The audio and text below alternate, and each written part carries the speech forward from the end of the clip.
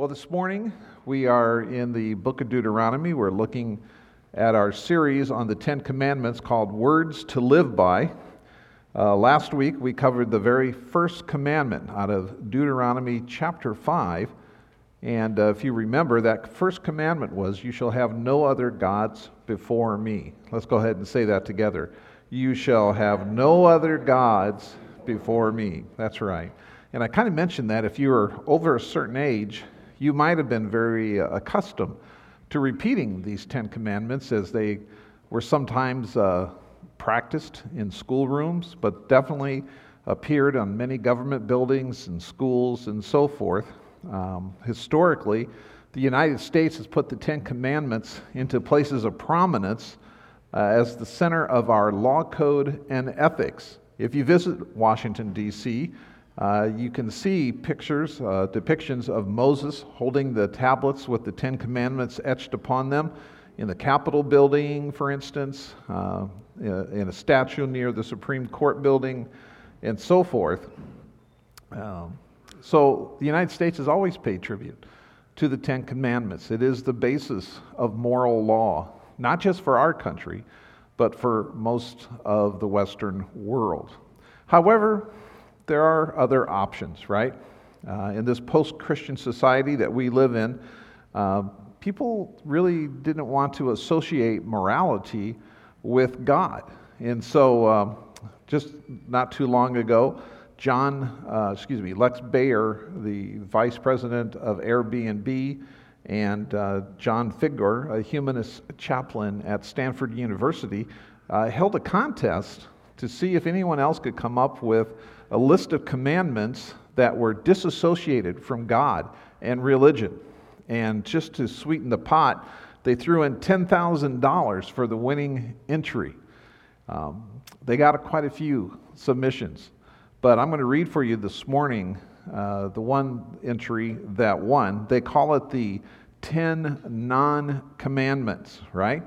Let me just read them for you. The first one is, "Be open-minded and be willing to alter your beliefs with new evidence." Secondly, "Strive to understand what is most likely to be true, not to believe what you wish to be true." And if you can't quite see it, there's a couple of jabs, I think, at Christianity there. The scientific method, number 3, is the most reliable way of understanding the natural world. Fourthly, every person has the right of control of their own body. 5, God is not necessary to be a good person or to live a full and meaningful life. 6, be mindful of the consequences of all your actions and recognize that you must take responsibility for them. We'd probably agree with that, right? 7, treat others as you'd want them to treat you and can reasonably expect them to want to be treated. Think about their perspective. 8, we have the responsibility to consider others, including future generations. There is 9, know one right way to live. And 10, leave the world a better place than you found it. Now, as we read through those, the one that kind of catches you a little bit, I hope, as you're listening to this, is number 9. There is no one right way to live, and yet we're already told that the scientific method is the best way, and that all 10 of these commandments actually are pushing you in a direction of one way to live. Now, we can't get on that case too much because that's exactly what God's 10 commandments do as well. Without apology, the 10 commandments are there as the basis of the Judeo-Christian ethic. It's why we believe what we believe. Number 7 for them, treat others as you'd want them to be treated, sounds really good. Matter of fact, it sounds very familiar because, in fact, it's almost a verbatim quote of Jesus Christ's words in Luke chapter 6, verse 31, if you have a chance to look that up. So there's a lot of things that we can't get away from. I think, if anything else, for me, those 10 non-commandments kind of show us that the way that people want to be treated really has its basis and its roots in the 10 commandments that we're studying in this series. Our world is striving to find a way to live a life of morality without honoring the creator of such morality. I got into a deep discussion with a young student from Germany in there's sort of a shopping area of the city of Denver, Colorado. A lot of old shops and kind of a hangout area. But he was sitting on a bench and he was weeping, just crying his eyes out. And I asked him what had happened, and he described for me how his girlfriend of, I think, 3 or 4 years had dropped him and gone off with another guy. And so I took this as an opportunity to just express my concern, my love for him. I wanted to pray with him, and as soon as he heard those kind of words, he wanted nothing to do with me. He said, I don't need your God. And I said, well, you may not need him, but he wants you. We had this long talk, but he instantly went into this, well, we don't need God in order to live our lives rightly.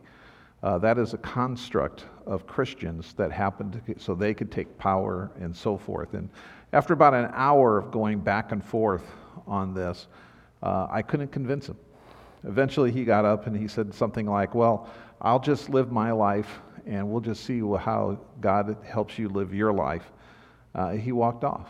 And unfortunately, that is just where a lot of people are at. They don't see a need for there to be a God behind any kind of moral value, behind any kind of laws for sure, at least not ones that govern everyone in a society. Well, back to God's commandments as we find ourselves this morning. We're at commandment number 2, which is in essence saying that you cannot reduce God to an idol. In fact, commandments 2 and 3 require us to really think through our perception of who God is. The truth is that our obedience to these first 3 commandments, right, will show each of us how we value God's nature and name, and it shapes how we approach God and live in His world. So let's read these, starting in verse 7 of chapter 5. Verse 8. You shall not make for yourself a carved image or any likeness of anything that is in heaven above, or that is on the earth beneath, or that is in the water under the earth. You shall not bow down to them or serve them. For I, the Lord your God, am a jealous God, visiting the iniquity of the fathers on the children to the 3rd and 4th generation of those who hate me, but showing steadfast love to thousands of those who love me and keep my commandments. Strong words. That whole paragraph is basically saying, do not reduce God to any kind of image. In fact, there are 3 imperative commands in this section, in this commandments, and they basically are, you shall not make, you shall not bow down, and you shall not worship. You can't do that. It's strong words. They're emphatic words. They're exhaustive in scope. Most scholars believe that these imperatives are really idiomatic. They're just saying, like, I'm so hungry I could eat a horse. We're not really going to sit down and eat a horse, are we, to satiate our hunger? However, God is saying through Moses, in no way, under no circumstances, to the uttermost part of your being do I want you in some way to try to encapsulate me in an image, in a form, to think about me other than the way that I present myself. You shall not do it. There will be strong consequences. And the why should we obey this question is answered right here. Because your God is a jealous God, it says. I prefer the word translated there as jealous to be more of a passionate idea, right? That title of God is Elkanah. I am a passionate God. I care deeply about this. I don't know when's the last time you ran across anybody who believed passionately in something, but it's something to behold for someone who can really express how they feel. And God is trying to say, this is not open to debate. This is not something that you may question. I am passionate. I am Elkanah. And then he goes on with that with some very strong commands, right? He says, first of all, for those who don't love me, those who hate me, he says, I will punish them to the 3rd or 4th generation. This is saying that you are not demonstrating and keeping covenant faithfulness. I looked at this, and I used to read this, and I thought, well, the third or fourth generation, that's a long time. My great-grandfather, you mean, would have sinned, would have not been faithful to God, and I have to suffer the consequences? This is a common theme, right, in our society today. I am guilty for what my ancestors have done.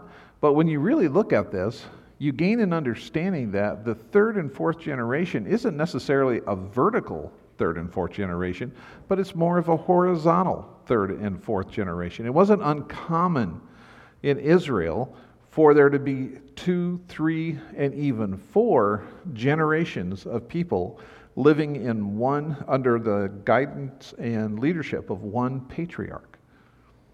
Think about that. I know in my family, I had a great-grandfather in northern Iowa that he had earned enough money in farming and so forth. He came to his family and said, should we buy more land or should we build a huge house where we can all live? And my grandmother, who was one of his children, and her brothers answered, we'd rather you build a big house. They wanted to live in the same area, if not under the same roof. So he did. He built a great house. And I can remember going past it as a child. By then it was already beginning to fall in and the roof was collapsing and so forth. But it demonstrated to me that my great-grandparents lived there, my grandmother's generation lived there, and several of those in that generation had married and their kids lived there with them.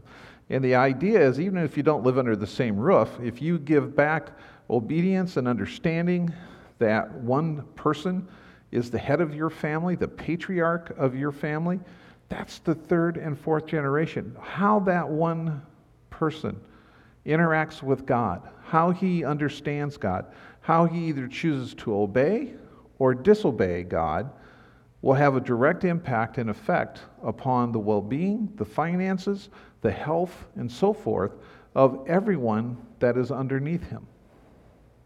What a responsibility, right? That's something for us to really, really think about.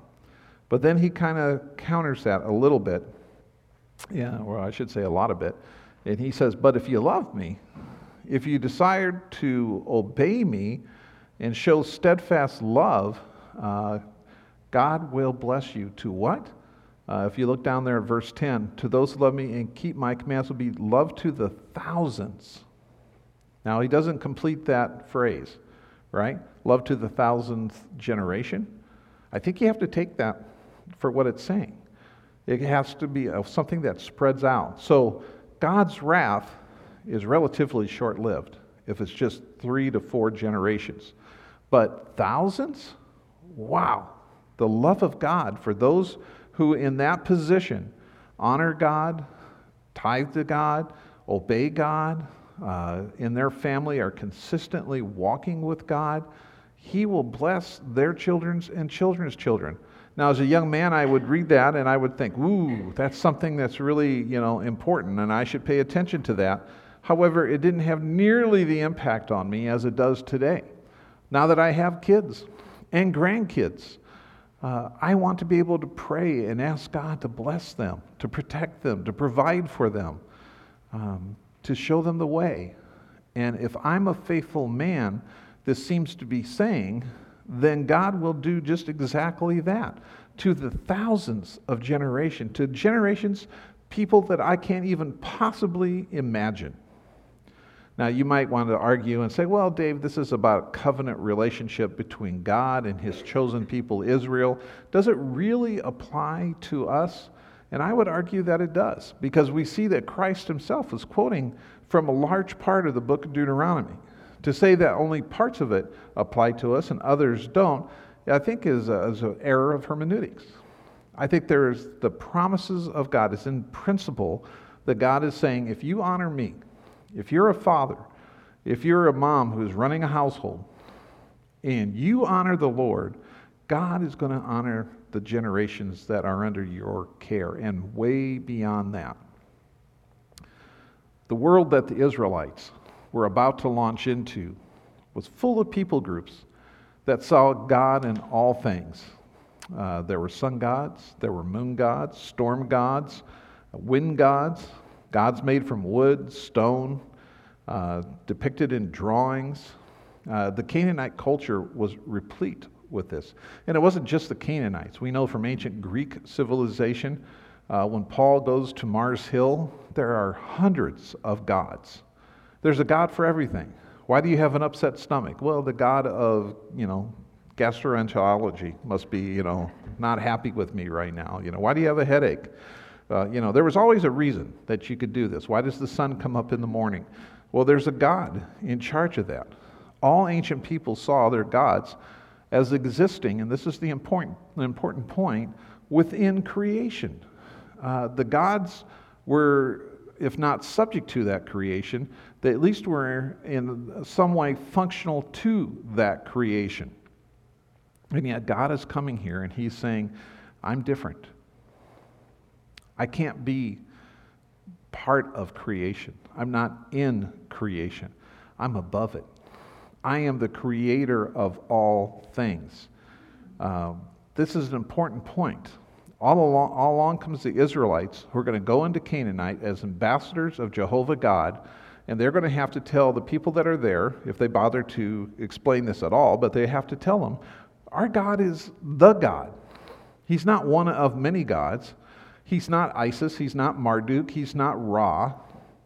He is Jehovah. He is Yahweh. And remember, the name of God, it's just a simple phrase, right? The I am. When Moses is standing at the burning bush and God is giving him his directions, what he should do, and Moses is like, well, that's great, God, but who should I tell Pharaoh has come to call? And God says what? I am that I am. Now, if I'm Moses, I'm just thinking, what? How am I going to say this to the Israelites? How am I going to say this to Pharaoh? How are they going to grasp this? Remember the Egyptian gods, all their gods had animal parts, a bird's head, right? Horus the owl, and so forth. They would say, no, that's not who their God is. They didn't believe that he was an animal, but they believed that the animal represented the best of that God. I'm sure Moses was thinking, there's got to be something, some depiction of God that I can take with me when I go to Pharaoh and say, my God is greater than your God. And yet God refused to be cornered into Moses' limited way of thinking. I am that I am. And you're just going to have to get by with that. That's what he was meaning. The Apostle Paul touches on that in the New Testament, doesn't he? In Romans chapter 1, when he says, for the wrath of God is revealed from heaven against all ungodliness and unrighteousness of men, who by their unrighteousness suppress the truth. For what can be known about God is plain to them, because God has shown it to them. Now, he just says, he uses a visual verb there. God has shown it to them. Shown what to whom? Paul is arguing that the unbelieving Gentile world should have known that there was a God, because God has shown himself. But then in the next sentence he says, for his invisible attributes, his eternal power and divine nature have been clearly perceived. How do you perceive, especially clearly, that which is invisible? Ever since the creation of the world and the things that have been made, so that they are without excuse. Even though you can't see God, even though that you don't have really a way of, in your mind, coming up with a picture of God, you're still responsible to this God. God believes that through the things that he has made, nature, the world you live in, and so forth, when you first see that little baby, today's Father's Day, and if you're a dad, you remember that moment when that little baby is handed over to you. It's such a glorious time. And in that time, it's probably pretty easy to imagine that you have a loving and wonderful God. He's blessed you. And so Paul says, they're without excuse. For although they knew God, they did not honor him as God or give thanks to him. But they became futile in their speculations, and their foolish hearts were darkened. Claiming to be wise, they became fools and exchanged the glory of the immortal God for images. Now we're going to go back to where humans are most comfortable. Images resembling mortal man and birds and animals and creeping things. Therefore God gave them up in the lust of their hearts to impurity, to the dishonoring of their bodies among themselves, because they exchanged the truth of God for a lie. What's the lie? Well, obviously the lie is reducing God to an image. It's an idol. It violates this very commandment that God gave to Moses so many years before. God refuses to allow there to be any images of himself. And because they exchanged his truth for God for a lie and worshiped and served the creature rather than the Creator, who is blessed forever. And he goes through a long list of things that the judgment entails for people who refuse to worship God in his purest form, which is, I am. Yahweh just basically says, I exist. It's frustrating in some ways, isn't it? How much easier would it be to invite people to church if you could point to something that shows the visibility of God, that shows him in some way as a wonderful being, a powerful being, a majestic being. But we can't do that because God cannot be within the nature and the creation that he created. He's above such things, and he refuses to be defined by those things, right? You shall not make for yourself a carved image or any likeness of anything that is in the heaven above, or that is on the earth beneath, or that is in the water under the earth. You shall not bow down to them or serve them. Even if you had the most sincere of hearts, and you said, well, I'm going to make an image of what God means to me, and you didn't bow down to that image, but in your mind you thought, well, this thing represents God to me, and therefore I'm not worshiping this image, I'm worshiping God through that image. But isn't that what the children of Israel were doing when they sinned? Didn't Aaron, the great high priest, and the children of Israel, while Moses was up on the mountain getting the Ten Commandments, didn't they craft a golden calf? I'm sure it was beautiful. I'm sure it was something that they could touch and put their hands on and say, this is it. This is God. And God says no. In fact, his anger was so burning, so hot, that it was only because of the intercession of Moses that God didn't destroy his people right then and there.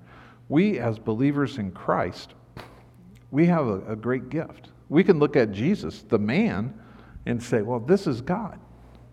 So show me a picture of Jesus this morning. Do you have a statue of Jesus at your house? Do you have something that limits him? You see, that's the criticism of people who follow Islam and some in Judaism, is that we've really substituted this command now for the image of Jesus Christ, who was just a man. God can't be encapsulated as a man, but that's the point of the New Testament, isn't it?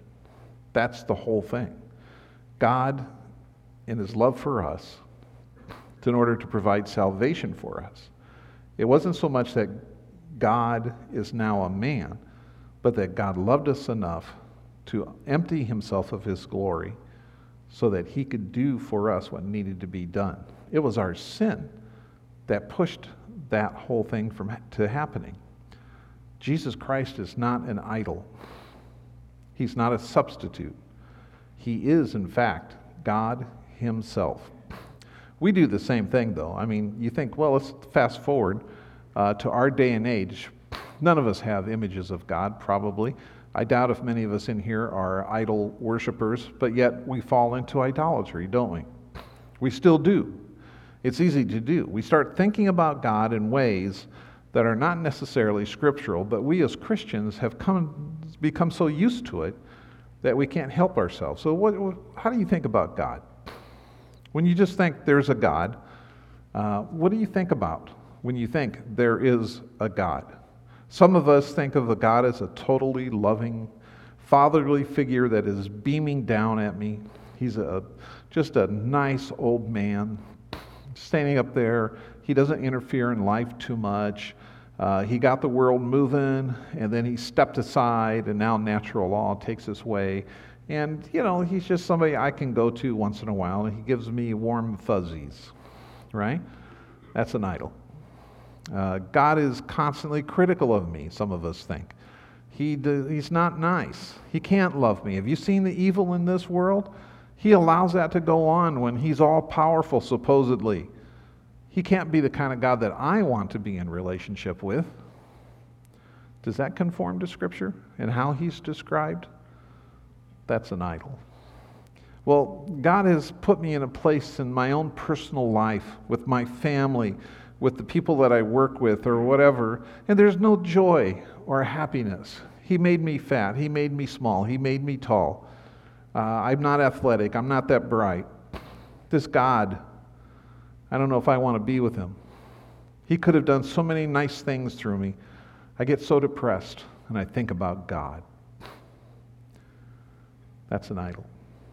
Everything that we think about God, we have to submit to the words of Scripture, because it's the tendency of all of us, no matter how devout and sincere we are in our Christian walk, we will begin to drift in our imagination and in our thoughts as to who is this God that we worship. When I teach systematic or historical theology on occasion, we spend a whole lesson just on what we call folk theology. Folk theology is like folk tales, right? There's an element of truth that then is expanded so that people begin to believe things that really are extra-scriptural and certainly not true to the image of God that we have in Scripture. Doctrinal points like dead people become angels, complete with wings and a heart floating on a cloud. Nowhere in Scripture is that said, but yet try to argue some people out of that opinion. You can't do it. We just go to things that are comfortable, that are culturally acceptable of our image of God. And we have to rid ourselves of that. And the only way to do that is by reading the Word of God, by reading the Scriptures. We have to immerse ourselves in the Word. I just always encourage people, start in Genesis, read to the end of the book. Do this often as you can throughout your life as a Christian. As you do so, you will find things and you'll say, wow, I have never seen that before. I didn't understand that about God. Or I've held to some belief about my Christianity, about who God is and my relationship with him that just doesn't match up here. How am I supposed to understand this? See, idolatry sneaks into our hearts. And we begin to act on it and to believe in it.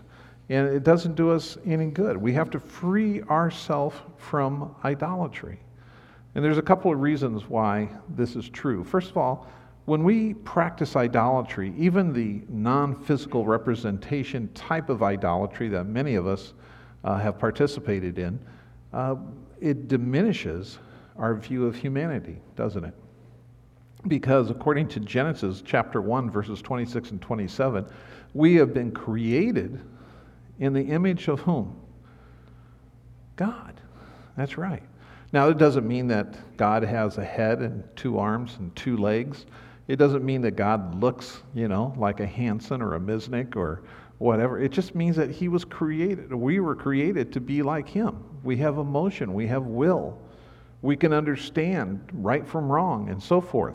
We are created like God. Now, if I'm going to practice idolatry and I can reduce God from his divineness to something that my humanity can interact with, something that's more lateral instead of vertical, then where does that leave his creation? Where does that leave you and I as his created image?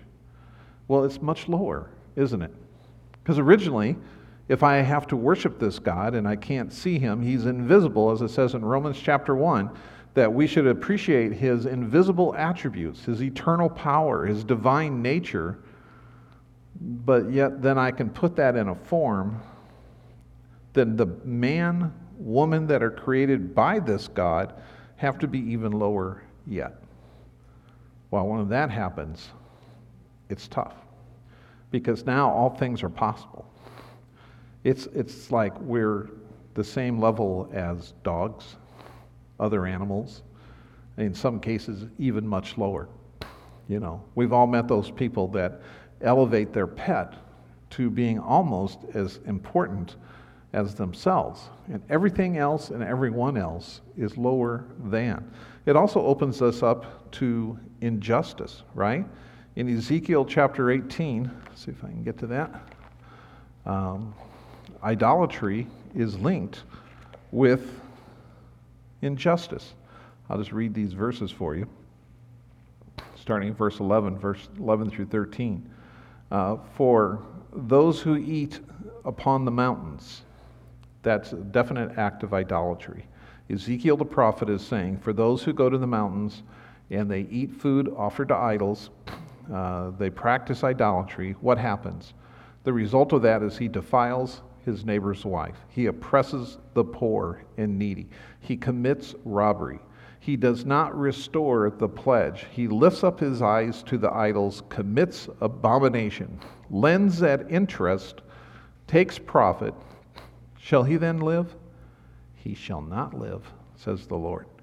He has done all these abominations. He shall surely die. His blood shall be upon himself. When we practice idolatry, when we don't have a proper image of who God is, there's no way that we can have a proper image of the people in our neighborhood, the people that we go to church with, the people that we work with. We will practice injustice. We have to hold God up for who he is. Another thing that idolatry will do to us is it helps us to become greedy. It allows greed to become our God. We see this in Christ's own words in Matthew chapter 6, right? Man cannot serve two gods. He can't serve money and he can't serve God together. One will take precedent. One will be the Lord. And all too often in our materialistic society, we worship the riches, the money. Sorry, Rich Hatch, I didn't mean those riches. Right. So we worship that, which is, as it says in King James, mammon. It's a contest of our heart. And it's not just money. There's a whole bunch of things that will flood into our life once we remove God from where he is to where we feel like we can handle him, to where we can grasp what he is saying. Paul says in Colossians chapter 3, verse 5, he lists things that people who have gotten their eyes off of God practice, and one of the last ones he says, and they are greedy. And then he says, and this is idolatry. So he's echoing what Christ has already said, and this is idolatry. How do we keep ourselves pure? How do we keep God where he is? We don't want to be guilty. I assume you don't want to be guilty of violating this second commandment, which we can summarize as often done as, you shall make no graven image. Well, graven is in the sense of etching upon your mind a false impression of God. Those of us who have been through child abuse will often see our earthly father, and it gets in the way of the picture we should have of our heavenly Father. All of those things have to be pushed aside. They have to be submitted to the blood of Christ. We have to cleanse our soul so that God can have preeminence in our hearts, in our minds, and in our lives. We want him to be honored in everything that we do. Strong commandment. And I don't know any other way to make sure that we're on the right track in our image of God, in our minds and hearts, than just by reading his word. I had a teacher, that wasn't my teacher, but he was a teacher in the town that I was ministering in. And he was a supposedly practicing Catholic, but in fact he was in every other way an atheist. And he called me to the classroom, believe it or not, because we were having a dispute on something in our town, and he wanted to talk about God. He just said, let's talk about God, Dave. And so we started going back and forth, what I believe, what he believes. And pretty soon I realized that the elements of his belief of God really were coming from his own heart. He wasn't arguing Scripture with me. He was saying, well, I've always thought, I think, the way that I see this is that God, and eventually I just said, hey, Lee, I really don't care what you think about God. And you shouldn't care what I think about God. What we should both care about, as far as we know, there's only one source of revelation that describes God, that tells us what we think about God. Now, if you want to say to me, I don't agree with your interpretation of this verse or so forth, then we got something to talk about. But this has been around for a long time. And as far as I know, there is no other source that we can take as authoritative as to who God is, right? So if you don't know your word, you really don't have much to talk about. Whatever's in your heart and mind about God may be as false as the Israelis' idols in their home that God says get rid of. Clear them out, right? Don't go to the high places, he says to the Israelites when they come into the new land. Get rid of those high places. Get rid of those idols. Get rid of all those things. It's a cleansing process. And the only cleansing that we can survive and be absolutely assured is the right process is when we know the Word. How do we know it? We have to study it. How do we study it? Take a class. We offer Bible study method classes all the time. Take a class. It's the best thing that we can do. As we close this morning, I want to just return to that one section of this passage that really made an impact on me this week, which is to the third and fourth generation. It speaks to me as a father, as a grandfather, of the importance that I, as a dad, must have in living my life faithfully for the Lord. I want to challenge every father that's here this morning. I know this is Father's Day, and, pastors are renowned for getting on the case of dads, whereas we honor mothers on Mother's Day. Fathers, you usually get taken to the woodshed. But I just want to say, maybe you're doing it right. Maybe you're doing it great. I know a lot of you in here personally, and you're doing everything you can to be that man that sees God's blessing going out to the thousands of generations. But maybe you're not. Maybe there's some things that you've taken for granted. I just want to say, as dads, we have to be committed to leading our families spiritually. There's no one else who will take that role but us. I recently had to deal with a family member who experienced great loss in his life. And his confession is that he did not take the opportunity to disciple his sons. He had taken no interest spiritually in his grandsons. Did everything. Baseball games, soccer games, made sure that they got great grades, just went to bat for his kids like few others. Great dad in that regard. But he was missing entirely this idea of spiritual headship. That's the promise. If we're in covenant faithfulness with God as dads, then to the thousands of generations, God will bless. That's a promise from the Lord. That's a promise. We have to be the spiritual leader of our family. As you profess on Sunday, so shall we live Monday through Saturday, right? Be the warrior for your family. As the kids are walking in this morning, I can't think of a better illustration, right? These are the ones that we're going to bat for. These are the ones that we care for. We all make mistakes. This is not about being perfect. There's so many things I have to apologize to my kids for and have apologized to my kids for. But my kids know that in sincerity, my heart is to walk after God. And a huge motivation of my walk with God is so that I can look them in the eye and say, now pass this on to the next generation, to the next generation. I've set an example the best I can for you. May that be your desire this morning. I pray that that will be. Let's pray. Thank you, Father, for your love and your grace and your mercy. You are so faithful to us. I pray, Lord, for every person here that heads a family. There are dads, there might be single moms here. Whatever the case is, Lord, if we lead a family, help us to be faithful people. May we not allow there to be false images of you in our heart. May we examine your word. May we be students of your word so that our faith and our belief is righteous, is good. You are the invisible God, and we worship you as such. In Jesus' name, amen.